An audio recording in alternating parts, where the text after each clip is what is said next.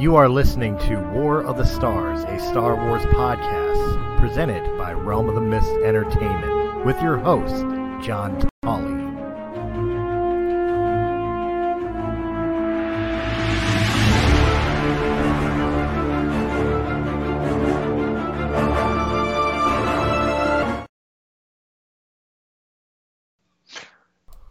Hello, everyone, and welcome to War of the Stars, a Star Wars podcast. We are coming tonight, as always, from deep within the Outer Rim, far beyond the watchful eyes of the Galactic Empire.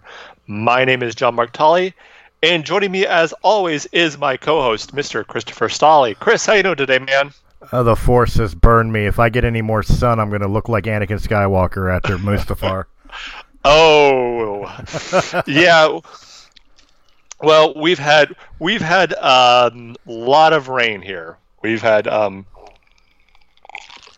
let's just say I saw an old man trying to build a boat the other day, so I don't know if I should be worried about that or not, but... Well, only if he starts gathering two of every species of animal. This is true.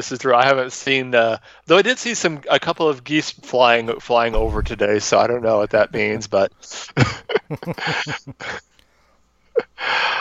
All right. Well, the only really piece of news that we have today that I know of is some pictures came out recently of Last Jedi. I saw one of Luke and R2. That stood out. And the other one was JJ with what appears to be the Knights of Ren. I did not see that one. The other one that stuck out to me was Poe Dameron, Chewbacca, and Lando with BB-8 and the other new droid. I can't remember his name.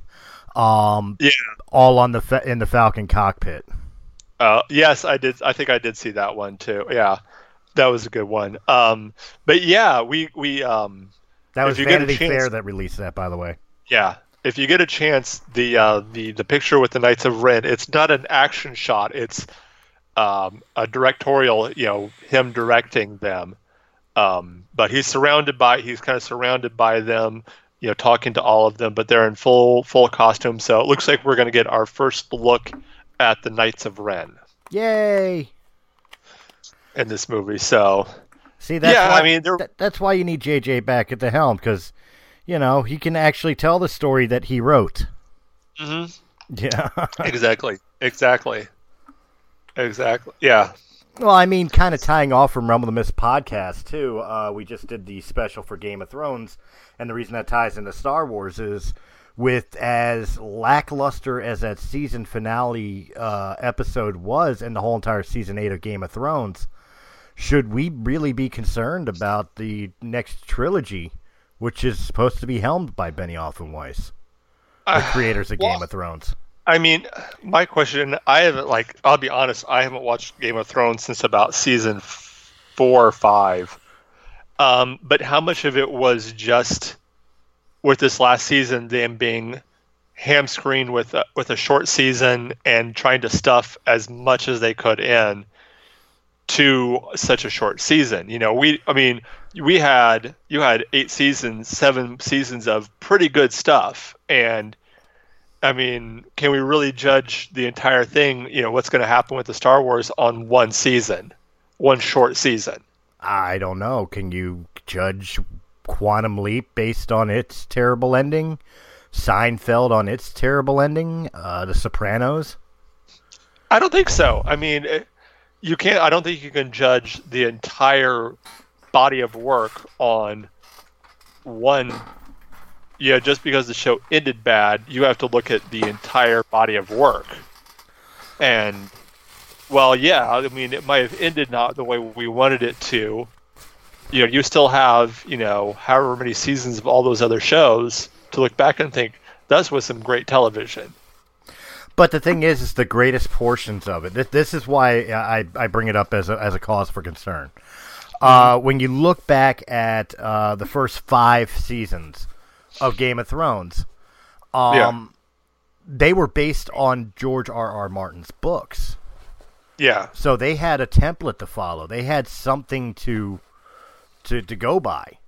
Now in season 6, obviously there was some great things in it, and they had a full season. I understand that, but that was their first taste of writing in a galaxy, if you will, created by somebody else, and now they're writing the story. And subsequently 7 and 8, it makes me concerned. It's like, okay, I got no problems with them still directing. I'm not pulling the episode 8 thing with Rian Johnson. That people do. Oh my God, he needs to be fired and blah blah blah. I'm not calling for that. But I'm concerned that maybe Benioff and Weiss don't know how to close something out. And if that is the case, maybe the best thing that Benioff and Weiss could do is just be directors and let somebody else who understands Star Wars write it. Yeah. Yeah, I can see that. Yeah. Because the one thing I can give this last season was at least it was visually stunning. The story made no sense. It was very rushed, very shoddy, but visually it was beautiful. Yeah. So if you let them shoot the film, but somebody else tell the freaking story, I think we'll be all right. If you're putting it in the hands of Benioff and Weiss to write the story as well, now I'm a little concerned. So here's my if we are looking at, and this is kind of tying in with what we're just talking about, if we're looking at, like we're expecting to, the Old Republic, and we have Benioff and Weiss directing, do you think this should take a more, shall we say, adult lean, or do you think it should be, because it's Star Wars, it should still be a more, I don't want to say family friendly, but no more than a PG-13 rating? Well, if we're talking Old Republic, I got to look at the fan base. The fan base of the video games and the books, and stuff that were in the EU of the Old Republic were really kind of young adult to adult. I don't think young kids really read it as much. Maybe the comics, but that's about it. Yeah. And, of course, maybe they played the video games if Dad would put down a controller long enough to let them. So I wouldn't say that I would want this to be, sorry, fans, I don't want this to be an R-rated movie. I don't want to exclude kids from seeing the movies, but I'd say somewhere in between original trilogy and Rogue One. Yeah. Somewhere in that little mix of realism and a little grittiness, but not so dark and gloomy that it would turn away younger audiences. Yeah. I think somewhere, like, I'm thinking of kind of how, like you said, Rogue One, or even a Episode 3, more of a PG-13, so you can get a little bit more of the violence, but not necessarily over the top. Right. No killing gore. Younglings. Aww.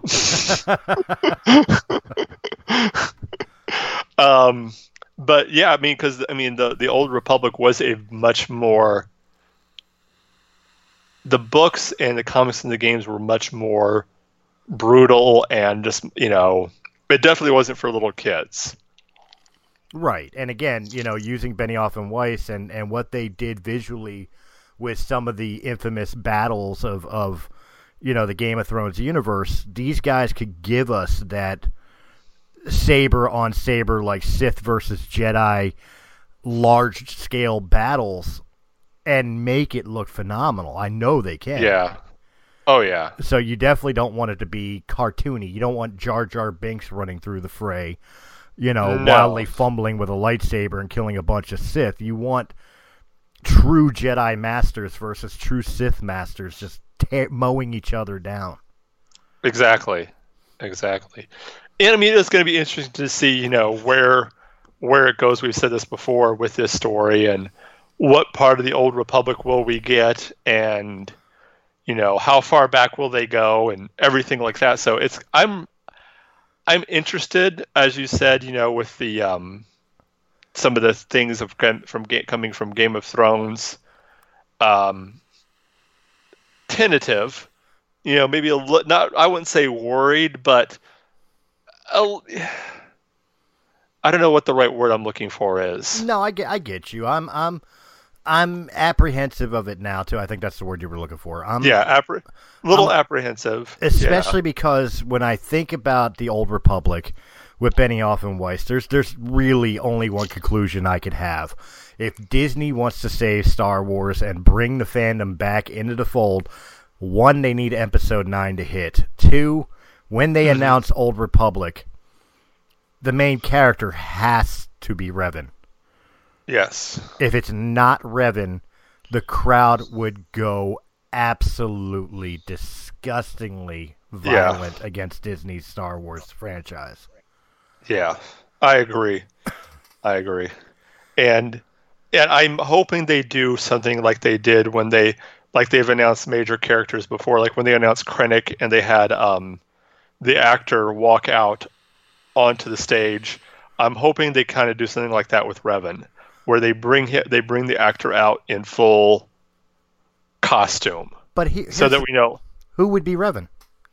I don't know. Cast? I mean, who would you cast to be Darth Revan in a live-action film? I don't know. I mean, honestly, I would do what Star Wars has done before in the past. Cast a nobody. Cast an unknown. I would agree with that. Look for an unknown. I mean, it's worked with Daisy Ridley. It's worked for, the original cast members. I don't know if Natalie Portman and Hayden Christensen and especially Ewan McGregor were really unknowns, but I mean they weren't household names until after the prequel trilogy. Yeah. But I would agree with that. But I think. Go ahead. Oh, I would say for Revan, cast a relative unknown, and then surround him with, and this is something that they've done before, cast a couple of unknowns, but then put in a couple of veteran actors around them. Cast a couple of, not necessarily like huge, big blockbuster stars, but a few good, solid actors around them. I mean, that's what they did with the original trilogy with, hiring people like, I can't even think of his name now, Obi-Wan. Ewan McGregor or Alec Guinness? Alec Guinness and with Tarkin. Those were two seasoned actors, character actors who knew their craft and could really probably work with those younger actors to help them out. And they just kind of did the same thing with the prequel trilogies with, getting a lot of unknown, but then getting some more seasoned actors who had been in, some roles that could really work as mentors for these up and coming actors. The big thing for an Old Republic to work under under anybody, but especially under Benioff and Weiss, is you definitely have to have Revan in the story. Yes, I agree. You have to find the right balance of CGI with practical effects, because with the large scaleness that's going to be going on, there's going to be CGI. I hate to break it to you. Oh yeah. But good CGI is CGI you don't realize is CGI. I know people usually down on this, but look at Phantom Menace. A lot more of it was practical than people thought it was. Yeah. You know what I mean? They didn't go to green screen studios and film the whole entire films until 2 and 3. But Phantom Menace had more practicality to it than digital effect. So I think the right balance of that. And then the third thing that isn't necessarily in the director or writer's hands, it's in the fans' hands, is don't walk into these movies expecting to get Knights of the Old Republic 1 and 2. Mm-hmm. It's going to draw inspiration from that, but it's not going to be the same story. And don't sit there and, bang your head against the walls. That's not the way it went in the game or in the books. It's not about the game or the books. This is a completely new story. Yeah, exactly. We're not going to get, we might get, like I said, I think we'll probably get Revan. And who knows? I mean, that may be all we get. We may get Revan, but we may not get Bastila or, any of the other characters. Ballas, yeah. We may not get Malik. I think you gotta have Malik. I don't know. I think you have to have those three. Because Revan's story really centers around Bastilla and Malik. Mm-hmm. So, even though, again, we're not drawing from the original source material so much, word for word, I think that's the right foil for Darth Revan. So, I mean, do you think that we should get the fall of Revan? Do you think it should be like we start out with Revan as a Jedi and then see his fall, or should it be we get right away Darth Revan and then it's his redemption? Well, that's a major question. I don't know if they're looking to do this like they did with Star Wars and echo actually the Skywalker saga. I think we're going to get the redemption, first, and then maybe they'll revisit for Revan's fall. But here's the question. Say, for the sake of argument, they did follow more closely to the source material than they normally do. Mm-hmm. Would you want to see Revan redeemed, or would you want to see him fall from grace? Because remember, if you remember the video game, especially the first one, Revan woke up not remembering he was a Sith. And once he was faced with the fact that he was Darth Revan, or she, depending on how you played the game, you had the choice of either being a Jedi and a good guy, or reverting back to the most feared Sith in the galaxy. So how would you want Revan's story arc to end? Would you want a redemption, or would you want a complete second fall from grace? That's a good question. I mean, that's a tough one. Personally, I would like to see the redemption. I think I'd go for the second fall from grace. We've seen the redemption. True. This is very true. I mean, I wouldn't be upset if it did follow that grassroots thing and Revan's redeemed, but I think it would be more shocking to people if the third movie of a trilogy ends on a downer. Yeah. Revan has returned to full power, dark side power, and is again the most feared Sith in the galaxy. Yeah. But what do I know? I'm not the guy writing it. This is true. Neither am I. So. Anyway, moving on to our main topic tonight, we're continuing our look at Jedi Master Luke Skywalker tonight with looking at the legend of Luke Skywalker. Used a little pun there because we're going to be looking at Luke in the Star Wars Legends, the old EU. The old EU. The old EU. No, that is not the European Union. Although it's about as credible nowadays. Very true. True. Ooh, that was a burn. Ooh. Where's Kelso when we need him? That's it. But no, the Grand Master Luke Skywalker, the hero that everybody wanted to see in the films because they read all these books. Exactly.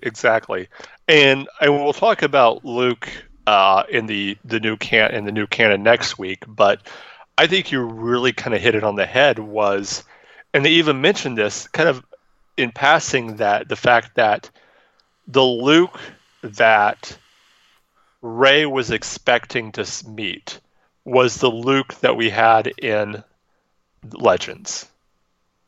No, you're absolutely right, because I mean Luke Skywalker's journey in the EU was beyond Episode 6 was completely different than the story arc we got in the sequels. Exactly. Yeah. I mean, I go back and forth. It's been a while since I've read a lot of the old EU books, but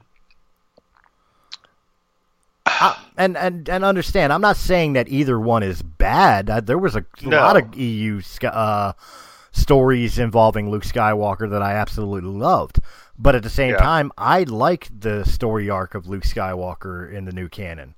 I like his fall from grace being a little different than what it was in the EU.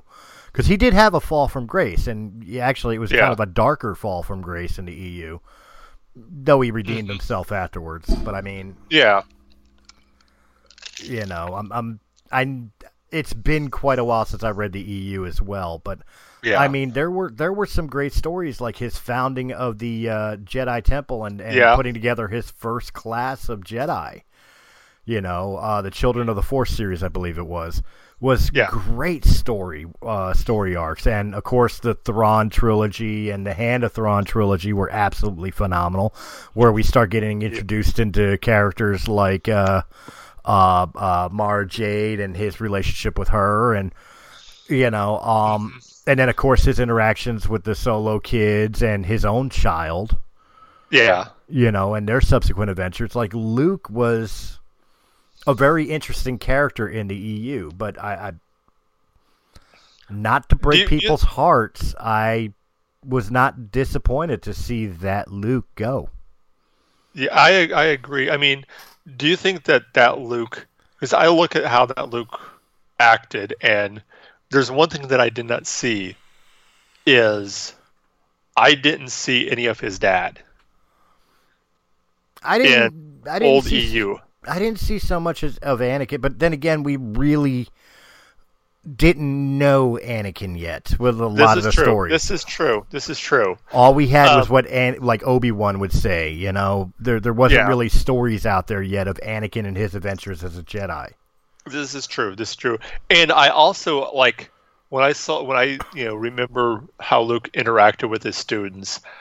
I saw more Obi-Wan than I did even Yoda. And considering that Yoda was the one who basically trained him, if you go by the movies, you know, his interaction with Obi-Wan was very short. It was really Yoda was the one who trained him, but yet I see more in the old EU the influence of Obi-Wan in how he talks and how he interacts. Whereas in the new canon, especially in Last Jedi, you see a ton of Yoda. I don't know. I would disagree a little bit. I think Luke still has that old hermit mentality on Octu. Very, very, very Obi-Wan-esque. I mean, even in the way he dressed and presented himself, being very scraggly and all. I think I would argue it wasn't so much Yoda when he was playing tricks on Rey as that was just Mark Hamill.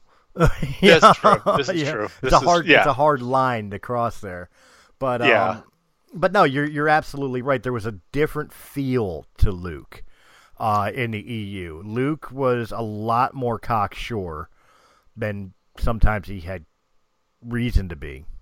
Yeah, and I think the one down thing I would say about Luke in the EU was he was. I mean, we make the jokes about Anakin being Space Jesus, right? But I think that was Luke in the EU. I mean, he almost could do nothing wrong.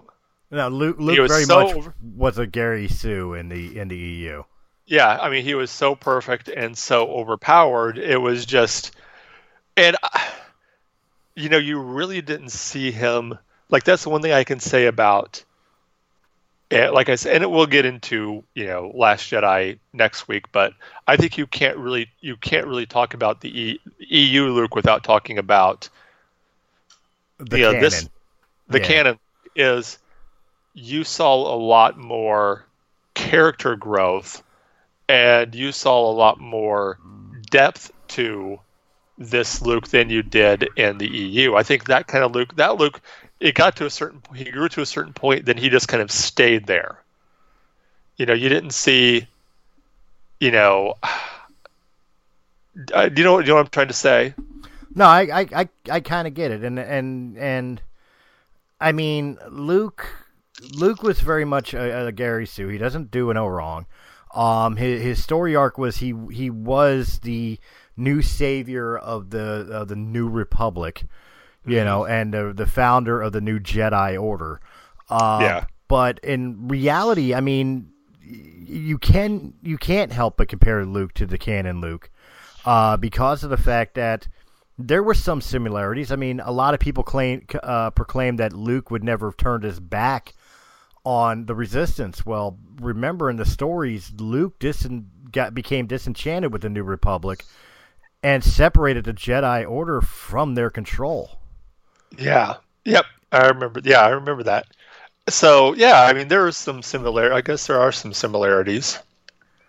That a lot of people do seem to forget. I mean, yeah, he didn't go into seclusion and wait to die, but he became so disenchanted that he disassociated a whole order of people from the galactic government.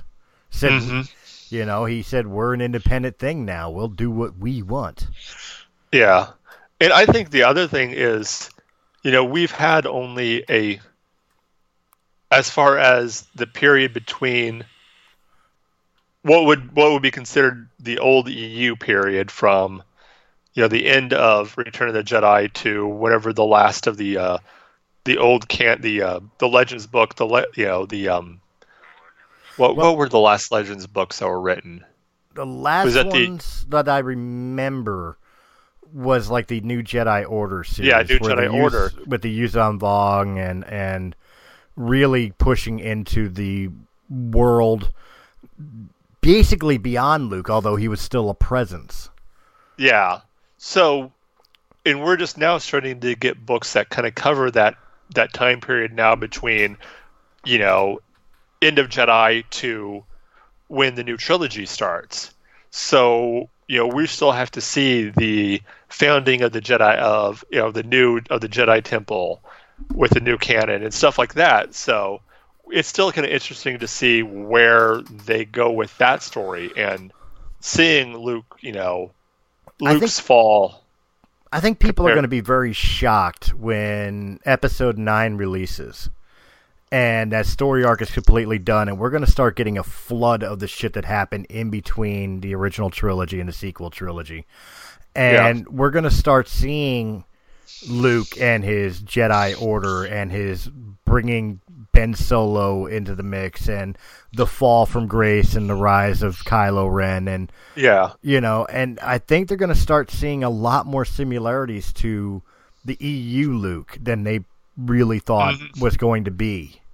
Well, I think the other thing that's going to help with the new canon compared to the old one, and this is a problem that just the old canon, the Legends had in general, was because it wasn't really, it was kind of loosely under LucasArts and Lucasfilm, but there was no real continuity. So there were so many books that were written and so many stories that were told that, you had contradictions. You had, a book would say one thing and then you find out later on, because of the prequels, like, well, that wasn't exactly the way we thought it was. So then you had to go back and retcon that to fix that so it fit in with that, or just say, well, that's not really canon.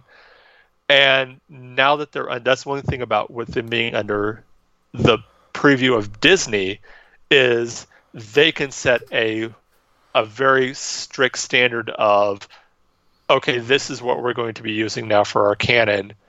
Don't deviate from this. Stay in this little box, Right. The story has to end up here. Yes. Yeah, you have the beginning and the end. Anything in between, but as long as it doesn't deviate from, from this, I don't, you're not going to see Luke, going, full dark side, shortly after the Battle of Endor or anything like that, but as long as you end here, you're fine.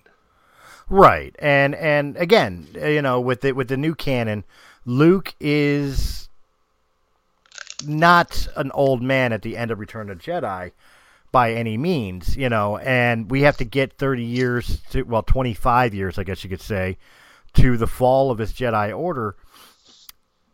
He was only in that 30-year span. He was only running that order for give or take about 10 years. Yeah. So you still got 20 years of material that we don't know what adventures Luke was doing. Yeah. You know what I mean? Besides setting up his Jedi Temple and looking for students and all, because I believe, correct me if I'm wrong, in the new canon, the temple that burned that Ben had burned, that was his first class. I'm not sure. I believe so. Like I said, we don't really have a lot of info on that, so I believe that was his first student class. So, yeah, we got 20 years of material that they could start telling. And again, I think we're going to start seeing a lot of similarities to the Skywalker that we were introduced to in the first Thrawn trilogy book, Heir to the Empire, sitting on a rooftop drinking hot cocoa. But I definitely think that Luke is going to be almost the same character as the EU, but with slight variances that lead him to the path that he's going to be. And the big thing about the EU that a lot of people seem to forget is, there were some great story arcs, great character developments, but you're absolutely right. There was too many hands in the cookie jar screwing up the stories, and people do seem to forget that shitty books had come out.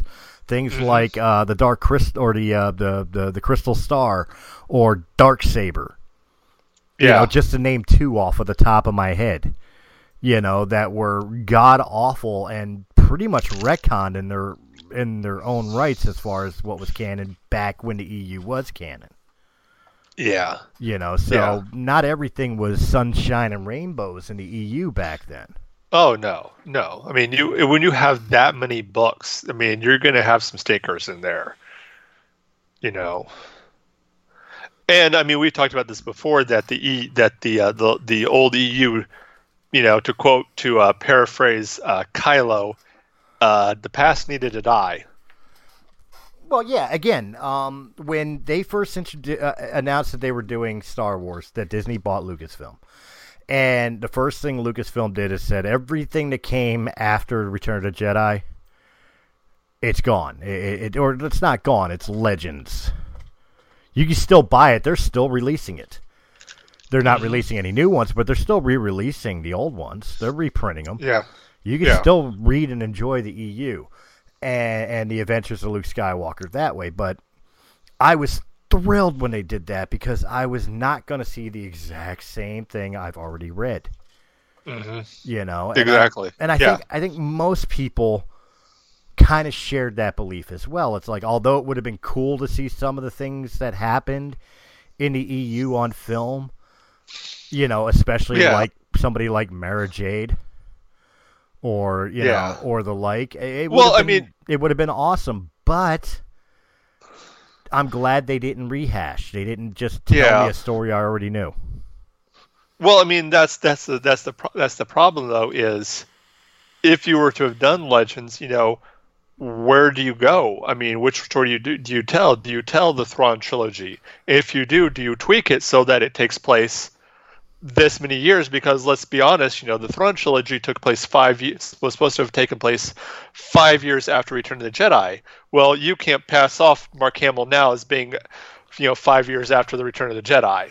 No, there's just no way you can do that. If you were gonna do the Hand of Thrawn, you had to do it either before or right after the prequels. Yeah. To have Mark Hamill at that right time frame. Yeah, because the only other thing you can do is to do New Jedi Order.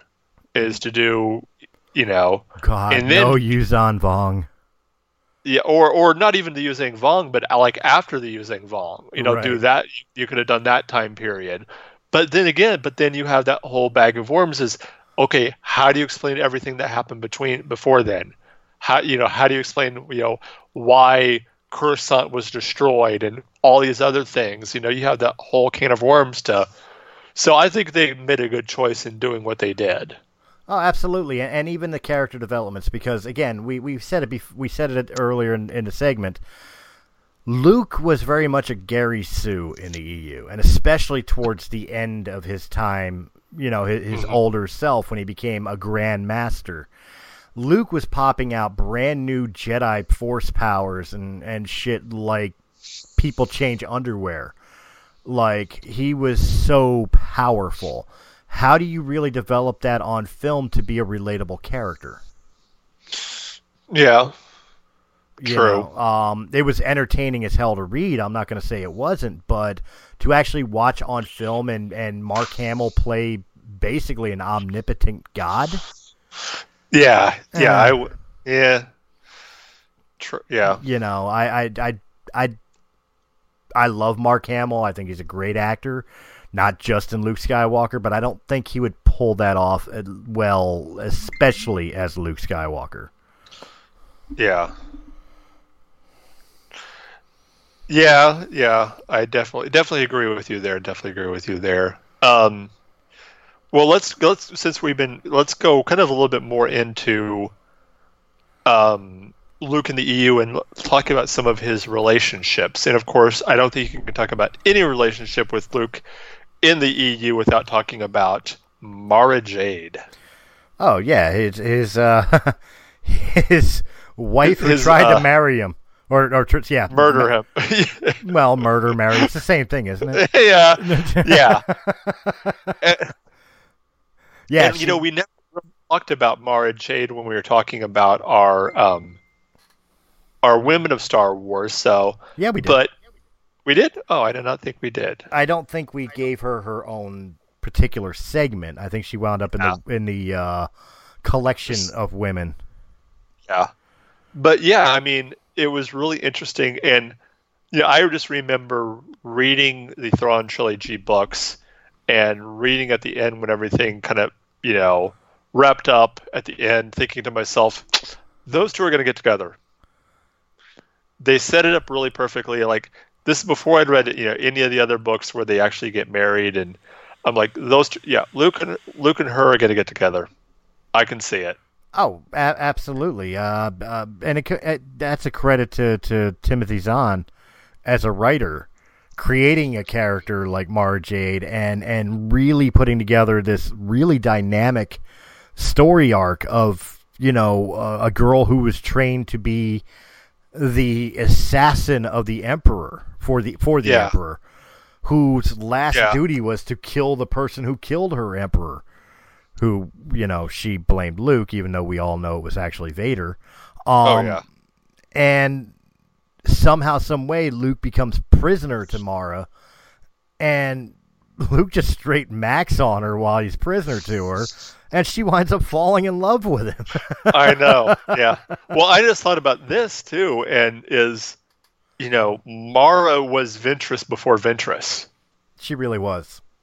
I mean, the Sith, the assassin, she was Ventress before Ventress. I'd even go so far as to say she was Starkiller before Starkiller. Yeah. Because Ventress was the secret assassin of Dooku. Starkiller was the secret assassin of Darth Vader.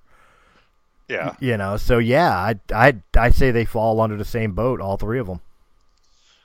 Yeah. And correct me if I'm wrong, but I know for a fact that Dala was a lover of Palpatine, but was Mara too? A lover? Yeah. No. Okay, because I know Admiral Dala was. No, she was as far as I remember in the EU, and again, it's been a while, but as far as I remember, she was a tool of the Empire. Yeah. And the Emperor in general. No, because I just remembered that, and that Admiral Dala had been, and that just always sends a shudder down my spine thinking of. Ooh, old man balls that are already shriveled with age, and now they're shriveled with dark force energy. Ew. Yeah. I could just see him pulling off his Sith robes and with a hard on. Unlimited power! And that's why there's a mature rating on our videos. Oh. I just ruined it for everybody. You just ruined. Forget Ryan Johnson. You just ruined my childhood. That's it. Yeah, that is actually ruining your childhood right there. Especially when the Emperor shows up in Episode 9, everybody's going to sit there to listen to this podcast, and as soon as Ian McDermott appears on screen, everybody's just going to be envisioning him doing the Flasher thing with a trench coat, screaming unlimited power. God damn that guy on War of the Stars. Wow. So let's talk about moving right along. His son Ben, and do you see any similarities between any of the characters that we've seen in the new trilogy and Ben Skywalker, or is Ben just basically a character on his own? He's got the same name as Kylo. Yeah. Beyond that, no. I see more similarities between Jason and Ben Solo than I do Ben Skywalker. I would have said Anakin Solo. Yeah. I really would have compared Kylo more to Anakin Solo when he had his turn. I say Jason just because Jason was the one that turned fully. True. Yeah, he was the one that became Darth Caedus, and But remember, Kylo's never really fully turned. He's still, even now, as nutty as he's becoming, hasn't fully given himself to the dark side. He's still got that flicker of light in him, which is, of course, why a lot of people feel he's going to be redeemed this movie. I'm hoping for the opposite, but I mean, we'll see how it happens in 9. But he still has that flicker of light in him. But then again, you think about it, there's not really many characters in the dark side universe in canon that wasn't somebody who wasn't necessarily fully turned. Dooku liked the power of the dark side, but he was an aristocrat. He preferred prestige. Yeah. Maul was a hunter more than a Sith Lord, although he was damn good at a Sith Lord.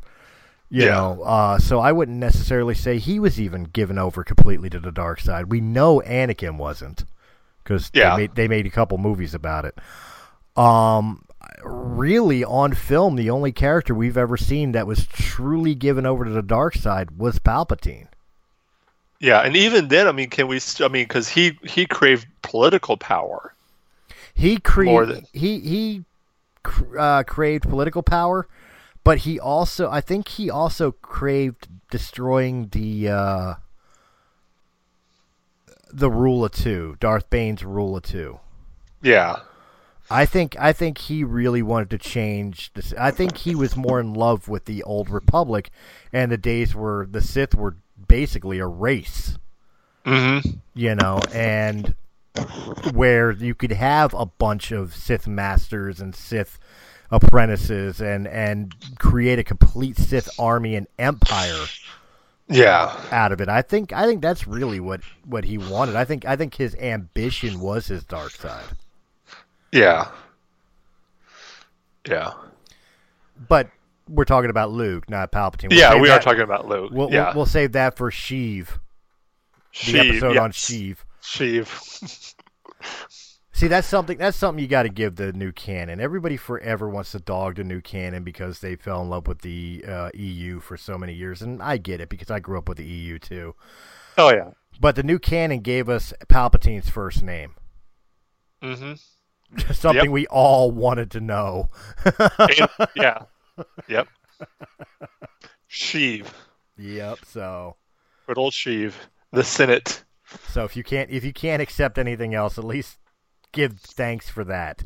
Now we know his first name. 40 years later. But no, I mean his interactions with Han and Leia's kids and his own child, he was a lot more loving and a little less following of the strict Jedi codes that he kind of hated in new canon. Like in the old, but again, we're talking about before Lucas had decided to say, hey, I'm making a prequel trilogy and love's forbidden. And, so again, we're getting to see a whole new world where, for your own headcanon, Luke turned around and said, okay, that's not the right answer. Look what it did to my father. Yeah. And he found a way of balancing being a Jedi master and a trainer with being a father, especially to Force-sensitive children. Yeah. And guess what? It didn't always work out, as in the case with Jason and with Anakin. Which, by the way, in the Star Wars universe, let's be fair, don't name your child Anakin. Anakin. Yeah, exactly. Yeah, exactly. Do you want dead younglings? That's how you get dead younglings. Yeah, this is true. This is true. Yes. Yeah, but those interactions were really great, and I really love the one thing I did love about EU Luke was he never lost his connections to Leia, Han, Lando, Chewie. Mm-hmm. You know, yeah, they were always together, or not that far away from each other. So, if I miss anything about the EU Luke over the new canon Luke, was that the EU Luke still had love for the people he fought and bled with. Yeah. Not that the new canon Luke didn't, just he went away where this Luke wouldn't have. Yeah, I agree. You know, but his accepting his role as a mentor, a father figure, a father, a Jedi master, and still accepting the fact that him and Leia are brother and sister, so they're now family. Han is married to Leia now, so he's a brother. You know, so like it was very much a family thing for Luke, and I think that was one of the main themes of Luke in the EU was that Luke was getting to know the family he never had growing up on Tatooine, and you know, especially after Owen and Beru died, and then Obi-Wan died, and so everybody he cared about died. He still had a family. I think you just hit the nail on the head. The Legends Luke never stopped being the farm boy. Right. You know, whereas I think this Luke, the new canon Luke, at some point did. You know, he stopped being that wide-eyed, almost somewhat, and I think this is, naive. Luke got into most of the, not necessarily whiny, but I think this is the one thing that I see the difference between at least the Luke that we see in Last Jedi and the Luke we see in the EU was what got Luke in the trouble in the old EU was he was so trusting of everybody. Mm-hmm. And I don't think you see this. I mean, who knows? We may see a change once once we start getting a flood of new canon books in. We might see that he used to be trusting, then it bit him in the butt, and that's how we see this new Luke. But the old EU Luke was someone that always saw the good in everybody, and sometimes it would come back to bite him. I mean, for crying out loud, you had I can't even think of the characters. It used to be one of my favorite characters. It was the one that fell to Exar Kun. Oh hell, you're asking me to remember. Oh. But you had one of the books where you had one of his students fall to Exar Kun and become one of his disciples and almost destroy the temple, and in the end he's like, all's forgiven. Yeah. Come on back. You're cool. You're absolutely right, but I think besides the fact that he had that trusting image, is he gave himself over completely to the teachings and beliefs of the Jedi Order, something that in the movies Luke always struggled with. Yeah. So I think that was a departure of character too in the EU, was that Luke was laser focused Jedi.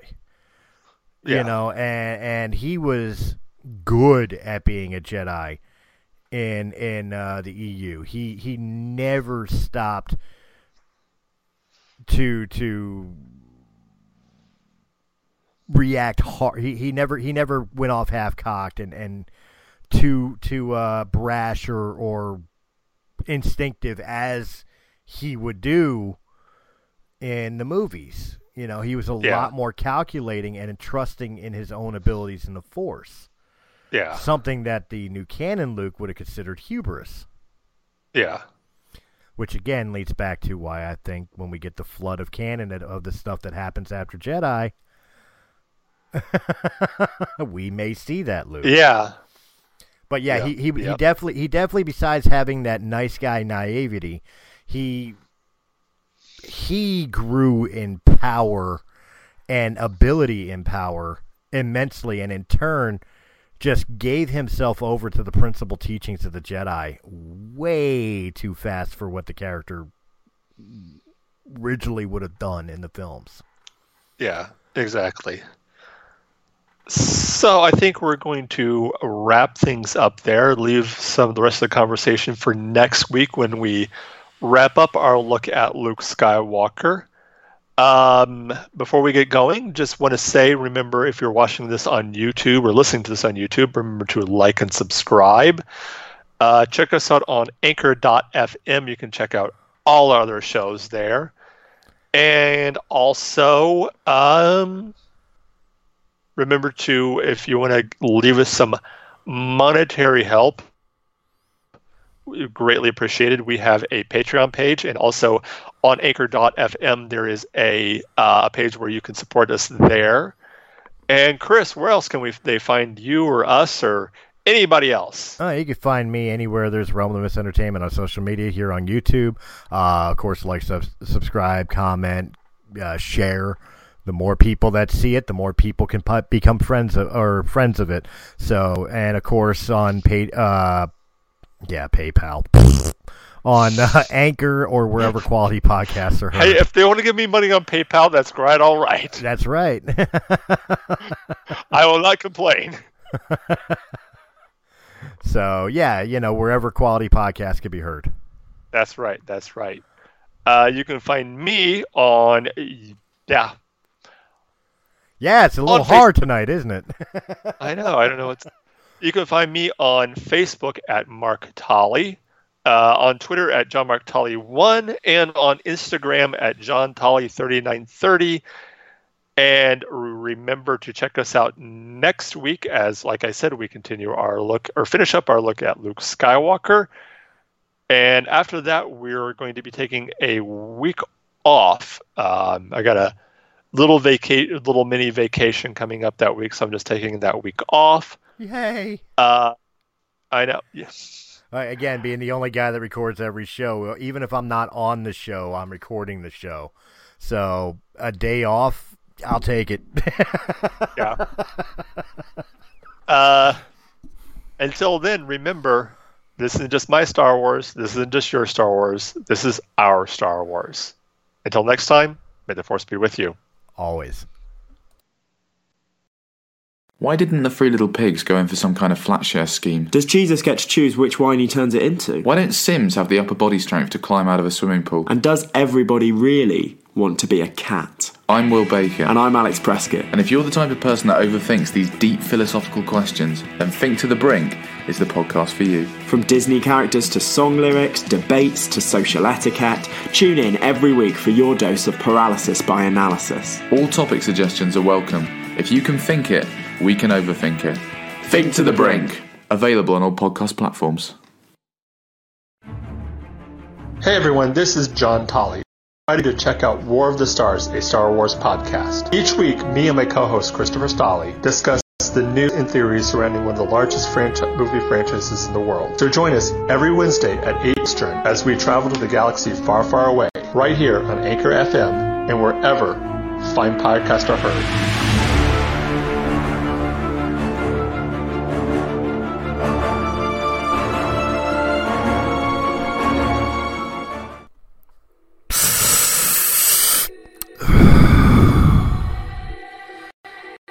When you need CBD, vape juice, or new mod, go to Vape Scorpion.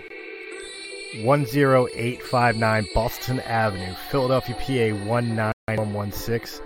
They are formerly known as East Coast Vapor. They have all your needs, all the equipment, all the juice. And hey, while you're there, sit down, enjoy a beer, and just hang out with a bunch of cool people. As if you really need your next vape machine, or maybe you just want to try a locally made juice, make sure you hit up Vape Scorpion. That's 1085 Boston Avenue, Philadelphia, PA 19116, or give a call to 215-464-8273. Oh yeah, and make sure you let them know that Realm of the Mist Entertainment sent you. He said that she said, how dare you say that? That's offensive. Well, someone's gotta say it.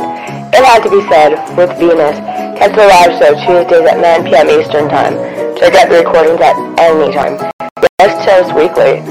Listener, beware. Mature content, sexual content, trigger warning. Do you dare say it? Hi, my name's Chris, and I'm here to tell about Realm of the Mist podcast. Realm of the podcast, we talk about all the great entertainment things from movies, music, books, comic books, and many other forms of entertainment, as well as politics, current events, and just general humor and having a good time. If you're looking for a podcast that is right up your alley, look no further than Realm of the Mist podcast here on Anchor.fm, where fine podcasts can be heard. Hi, this is Dave from the Comic Collection at 83 Bustleton Pike in Feasterville, Pennsylvania. Our phone number is 215-357-3332. We are right next to Northeast Philadelphia. We have action figures, gaming, statues, albums, and CDs, graphic novels, other knickknacks, and, of course, comics. Established in 1985, we are your go-to store. Come by and say hello, and say that the guys from Radiocast FM Radio sent you. The address again is 83 Bustleton Pike, Feasterville, Pennsylvania, or call 215-357-3332.